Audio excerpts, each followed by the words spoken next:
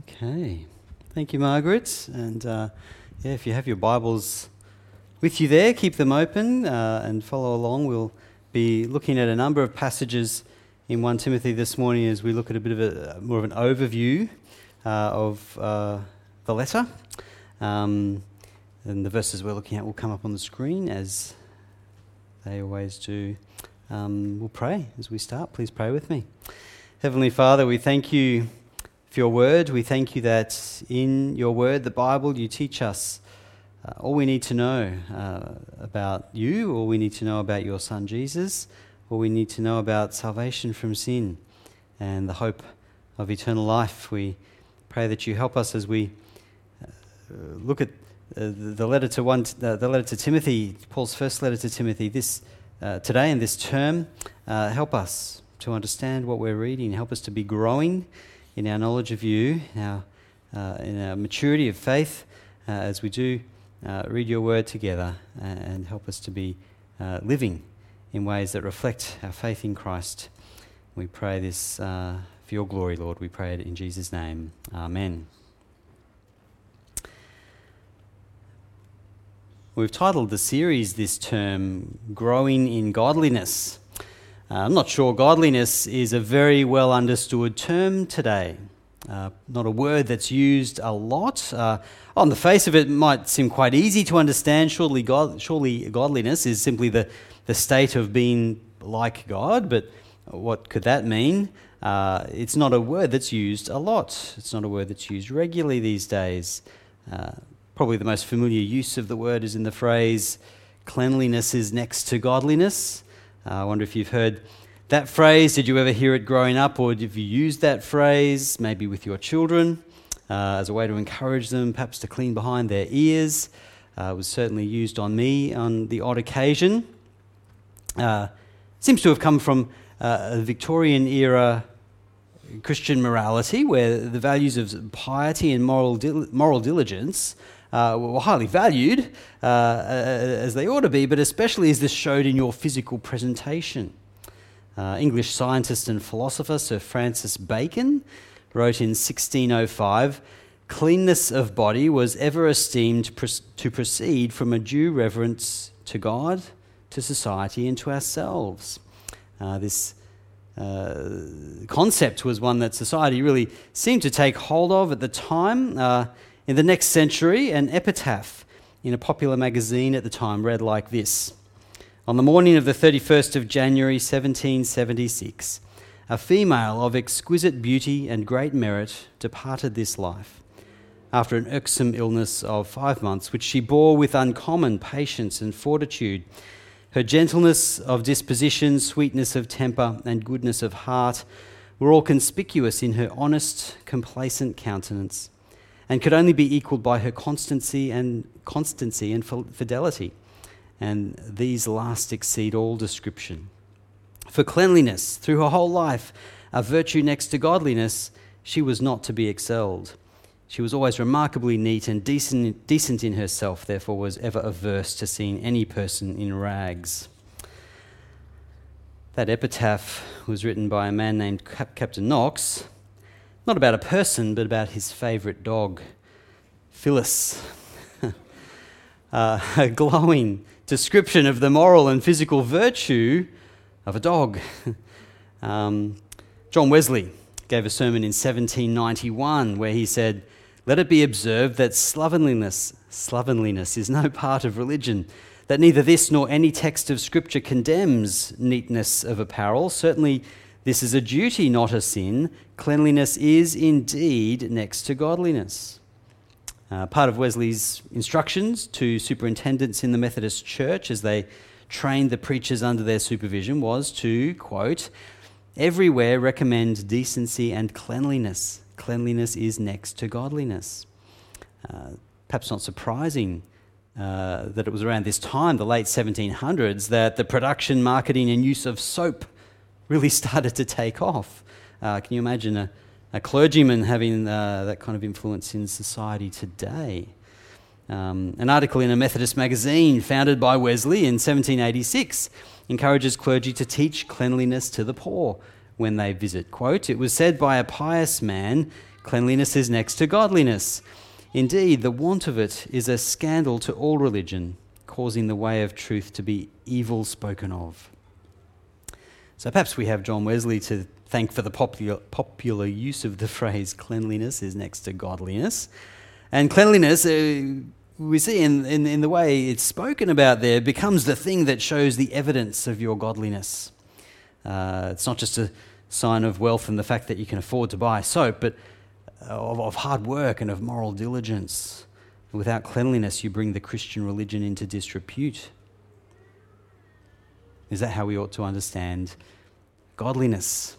Today, as we begin our series in 1 Timothy, we're going to, as I said, take an overview of the book and particularly this theme of godliness. And Paul, thankfully, has more to say, well, specifically about godliness in this one letter than we find in any other single book of the Bible. Certainly, the use of the words godly or godliness account for about 1/3 of all references in the Bible, just here in 1 Timothy. It's not an entirely unique word, of course, and we can see as we read other parts of Scripture the way it's related to other words. Godliness is related to other concepts that we speak of. It's closely related to holiness, and we see that a number of times in Scripture. We speak about godliness as we might speak about sanctification, or of imitating Christ, or of growing in maturity as believers. Godliness is about the connection between our Christian belief and behaviour, in a similar way to the connection, say, between faith and works. Right behaviour follows right belief, and this can be called godliness. In your weekly email, you might have noticed there's a link, as we often provide, to an introductory sort of article to the letter we're studying. There's one there by the Gospel Coalition, an introduction to 1 Timothy. And if you read that article, you'll see godliness defined in this way. They say that the gospel leads to practical, visible change in the lives of those who believe it. And this change in life is godliness, as they say. The true gospel, in contrast to false teaching, will always lead to godliness in its adherence. The way of belief leading to a way of life. Jerry Bridges, in his book The Practice of Godliness, says godliness can be defined as devotion to God, which results in a life that is pleasing to Him. The connection between our belief in Christ and the life we live. So as we think about godliness and growing in godliness, as we read 1 Timothy, we might have all these ideas in mind and more. When a word has as few references to godliness as godliness does, well, it can be more difficult to define than words that appear more often. But at the same time, it's a bit like a platypus. I think you might not be able to perfectly describe or define it, but you know it when you see it. It's easier to show someone perhaps than to describe it. And that's largely the point, I think, as we'll see, that godliness is about our way of life, a way of life that's visible because of what we believe. So let's see how this theme runs through Paul's first letter to Timothy. Let's see what Paul has to tell us about godliness. In the middle of the letter, at the end of chapter 3, Paul briefly outlines his purpose in writing. And that's a pretty good place to start in getting a handle on key themes. The author's purpose, chapter 3, verses 14 to 16. Follow along with me there. Although I hope to come to you soon, I am writing you these instructions so that, if I am delayed, you will know how people ought to conduct themselves in God's household, which is the church of the living God, the pillar and foundation of the truth. Beyond all question, the mystery from which true godliness springs is great. He appeared in the flesh, was vindicated by the Spirit, was seen by angels, was preached among the nations, was believed on in the world, was taken up in glory. Paul's instructing Timothy here on how Christians ought to conduct themselves, how they ought to live. And in verse 16, he shows where this way of life that he's teaching comes from. The mystery from which godliness springs is the gospel, the truth of salvation from sin in Christ. Jesus is the basis of a godly life. True Godliness springs from belief in Jesus. When Paul talks about the mystery that godliness springs from, he's not talking about something strange and unknowable. He's talking about a truth that was once hidden but now revealed. And if you remember last year as we looked at the letter to the Ephesians, Paul uses this word mystery in the same way, talking about a glorious truth that was once hidden but has now been made known. Ephesians chapter 1, verses 7 to 10. Have a look at what Paul says there. In him we have redemption through his blood, the forgiveness of sins, in accordance with the riches of God's grace that he lavished on us.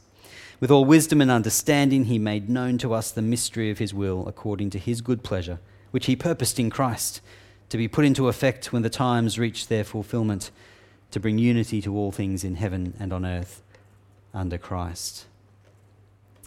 He made known to us the mystery of his will, according to his good pleasure, which he purposed in Christ. The redemption that came by Jesus' blood shed for us, God's grace and mercy lavished on us in Jesus. This is the mystery, the truth from which godliness springs. And that godliness, Paul says in 1 Timothy 3, verses 15 and 16, it's about our conduct, our way of life together in the church as God's people. Paul instructs Timothy to teach this truth in opposition to the false teaching that's going around the church at Ephesus. If we're going to live godly lives, we need to know the truth that true godliness springs from. One of our big problems, the big problems that Paul's letter responds to, is false teaching. And Paul writes to urge Timothy to teach the truth that leads to godly living. Just one example of this, 1 Timothy chapter 6, verses 2 and 4. These are the things you are to teach and insist on. If anyone teaches otherwise and does not agree to the sound instruction of our Lord Jesus Christ and to godly teaching, they are conceited and understand nothing. See, their belief in the truth of the gospel will lead to godly living. Paul introduces his letter to Titus in a similar way, with the purpose of teaching the salvation truth that leads to godliness, encouraging Titus to teach the same. Titus chapter 1, verse 1, Paul, a servant of God and an apostle of Christ Jesus, to further the faith of God's elect and their knowledge of the truth that leads to godliness. So there's the first thing that I want to try and draw out, looking at Paul's purpose in writing to Timothy. Godliness springs from the gospel. Godliness springs from what we believe. Belief in the truth about Jesus leads to godly behaviour. Leading on from that initial point is that this godliness then should characterise our whole lives. It's not just when we're at church on Sunday, not just when we're around our fellow Christians, but it should be evident in our whole lives, and we should pray to that end, because our godliness reflects our concern for the lost. It's an example to those in the world around us who don't yet know the truth that leads to godliness. 1 Timothy 2, verses 1 and 2. I urge then, first of all, that petitions, prayers, intercession and thanksgiving be made for all people, for kings and all those in authority, that we may live peaceful and quiet lives in all godliness and holiness. Paul putting forward there that attitude of prayer and thanksgiving for all people, for kings, for those in authority. And Paul follows his injunction to live in godliness with verses 3 and 4. See what he says there. This is good and pleases God our Saviour, who wants all people to be saved and to come to a knowledge of the truth. See, our godliness, our life lived in response to our faith in Christ, that is an example to those who aren't yet convicted by the gospel. Their view of our lives as Christians points them to our belief in Christ, or it should, and this is what God wants. The Apostle Peter says a similar thing in his first letter, talking about how Christians should live in light of Jesus' return. 1 Peter 3, verses 8 to 11. But do not forget this one thing, dear friends. With the Lord, a day is like 1,000 years, and 1,000 years are like a day. The Lord is not slow in keeping his promise, as some understand slowness. Instead, he is patient with you, not wanting anyone to perish, but everyone to come to repentance. But the day of the Lord will come like a thief. The heavens will disappear with a roar, the elements will be destroyed by fire, and the earth and everything done in it will be laid bare. Since everything will be destroyed in this way, what kind of people ought you to be? You ought to live holy and godly lives as you look forward to the day of God and speed its coming. God is patiently waiting for all his people to come to faith and be saved. He's giving us the time that we need. Our godliness as his people is a key way of communicating that truth to the world. Godliness is noticeable. It stands out, especially in what can be a pretty ungodly world.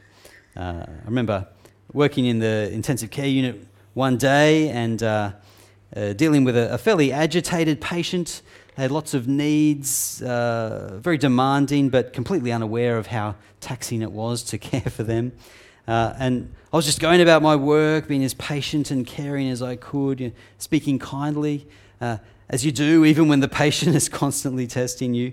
A young doctor was sitting over at the staff station. He'd been with us in ICU for a couple of months by this stage, and he just said to me, "How can you be so patient?" He's watching this happening. All this busyness, and how can you be so patient? You're just so calm and patient with it. I just couldn't do that. Now, being the doctor is a little bit different to being the nurse, and I didn't say, well, if I wasn't patient with my patients, I'd crack it and quit within about a week. I can't remember exactly what I said, but it did lead to a short conversation about my faith, and that was great. What he noticed first, and what gave me the opportunity to talk about what I believed, was my behaviour, my patient behaviour, which is an aspect of godliness. So it's influenced by the gospel and my faith in a God who is patient with me. See, godliness should characterise our whole lives, and it points people to the God we believe in. It shows that we share our patient God's love for the lost. The third thing that we see in 1 Timothy about godliness, and again this flows fairly easily from what we've already seen, is that godliness is something we can and should train in, because godliness has great value for both this life and the next. This is one of the reasons we can talk about growing in godliness. This is an aspect of life that we can work on and improve for our good and for the good of others. Again, we know that Paul is countering false teaching in Ephesus. He's instructing Timothy to avoid the rubbish and rot that some are teaching, things that may have an appearance of wisdom or godliness, but are really just distractions from the truth of the gospel. And as he's urging Timothy to point his people in the right direction, he says this, chapter 4, verses 7 and 8, "Have nothing to do with godless myths and old wives' tales. Rather, train yourself to be godly. For physical training is of some value, but godliness has value for all things, holding promise for both the present life and the life to come." Train yourself to be godly, Paul says. Physical training is of some value, but godliness has value for all things, holding promise for both the present life and the life to come. Now, you may be aware, as I am, that, physical training is indeed of some value. Since learning that I have diabetes several years ago, I've been doing more physical training, more exercise, more bike riding, more strength training and weights training. My exercise physiologist, he tells me that can be really helpful for diabetics. And I definitely feel better when I exercise. Makes you feel better, doesn't it, after you do some exercise? And I feel it when I let the exercise lapse a bit, and all of a sudden, walking up that hill isn't so easy, or running around with the kids, I get puffed after just a short play. And I know too that one day the benefit of all that training, as good as it is, will be lost. It's a stall at best, keeping my fitness at a reasonable level for as long as possible until I die. It's a very positive outlook on life. But godliness, Paul says, is good for this life and the next. Paul's already talked about the quiet living, peaceful lives living in all godliness and holiness. He's talked about godliness as a way of imitating God, of sharing God's desire to see people saved. He now also reminds us that godliness has eternal benefits. Our godliness and godly living, it flows out of our belief in Jesus. That's something that assures us of freedom from sin and resurrection hope. Godly living now reminds us of what we have to look forward to because of our faith in Jesus and his saving work on our behalf. The Apostle Peter again echoes similar thoughts on the value of godliness. 2 Peter 1 verses 3 to 7, speaking here about the grace we've received from God. His divine power has given us everything we need for a godly life through our knowledge of him who called us by his own glory and goodness. Through these, he has given us his very great and precious promises so that through them you may participate in the divine nature, having escaped the corruption in the world caused by evil desires. For this very reason, make every effort to add to your faith goodness, and to goodness knowledge, and to knowledge self-control, and to self-control perseverance, and to perseverance godliness, and to godliness mutual affection, and to mutual affection love. There's great value in godliness. God's gracious gift to us is of immeasurable value when we consider all that it entails. Peter lists several characteristics there that we should strive to add to our faith. And Paul does the same at the end of his letter to Timothy when he urges him to pursue godliness as opposed to ungodly temptations. 1 Timothy chapter 6, verses 11 and 12. But you, man of God, flee from all this and pursue righteousness, godliness, faith, love, endurance, and gentleness. Fight the good fight of the faith. Take hold of the eternal life to which you were called when you made your good confession in the presence of many witnesses. Our faith in Christ gives us immeasurable, eternal wealth. And so godliness, which springs from the gospel, has great value for our lives now and into eternity. We can't put a price on it. We have so much to be thankful to God for. We have great reason to live godly lives in response to God's free gift of salvation. And that leads again to our fourth and final point about godliness. We'll come back to all these ideas in more depth as we work our way through the letter, passage by passage. But again, towards the end of his letter here, Paul points out the contentment that we can have as we train in godliness. He compares false teachers again with how Timothy is to preach the gospel. And Paul demonstrates the great contentment that comes with true godliness. So chapter 6, verses 4 to 6. They have an unhealthy interest in controversies and quarrels about words that result in envy, strife, malicious talk, evil suspicions, and constant friction between people of corrupt mind who have been robbed of the truth and who think that godliness is a means to financial gain. But godliness with contentment is great gain. See, there's a false form of godliness that seeks only financial gain. It's not true godliness, but a show. It's for material profit. True godliness, on the other hand, where we're content with whatever comes, that is great gain. That is great gain because we're resting in God's provision. We can have such contentment in godly living precisely because we know the free gift of salvation that it springs from.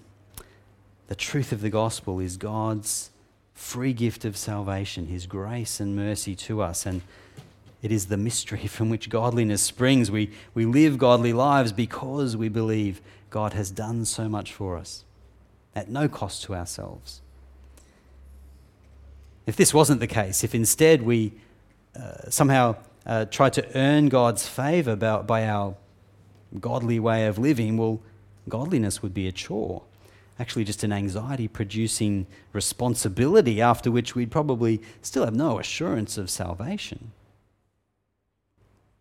But instead, we have contentment, trusting in Jesus and his saving sacrifice for us. We have the great assurance of life after this life, won for us by the one who is in control of all life and is now ruling from heaven,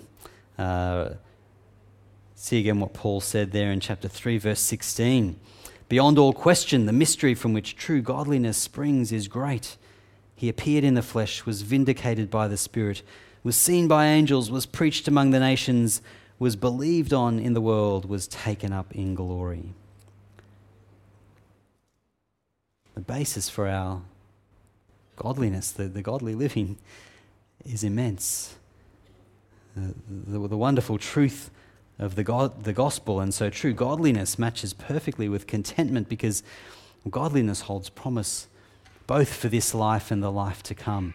Nothing else can give us that. It's not something we can earn. Pretend godliness in exchange for financial gain, that's completely limited. You've received the reward for your efforts, and that's the end. But true godliness means contentment, because your reward comes from the one with limitless resources to share. All that is required from you is that you believe.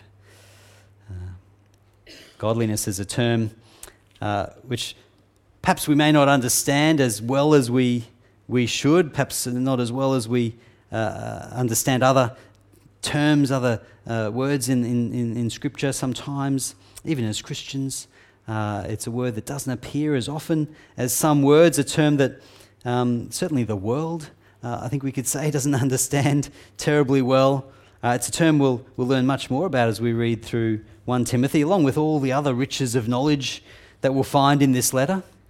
It's certainly not all that Paul talks about, but as we read 1 Timothy with this theme of growing in godliness in mind, we'll see the way that Timothy helps us.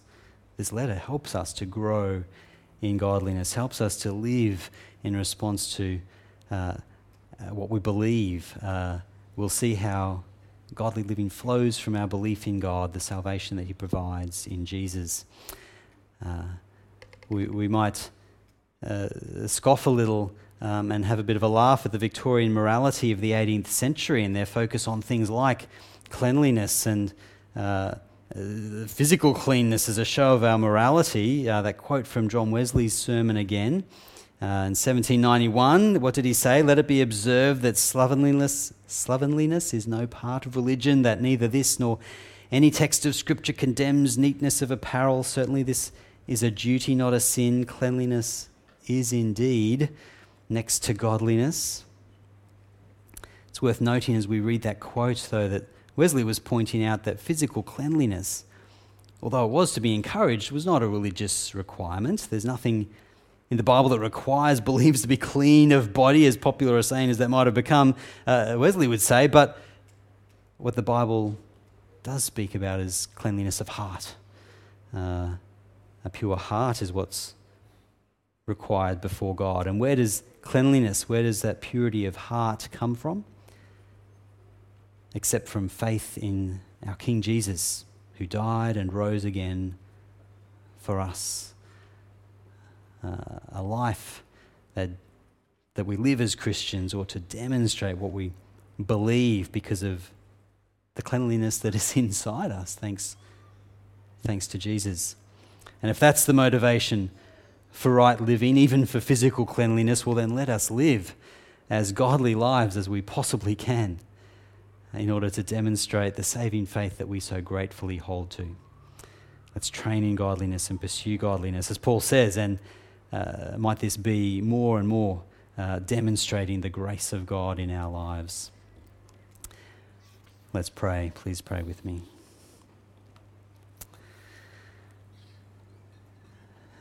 Our Heavenly Father, we praise you and thank you for your word. We thank you that as we read your word, we learn more of you.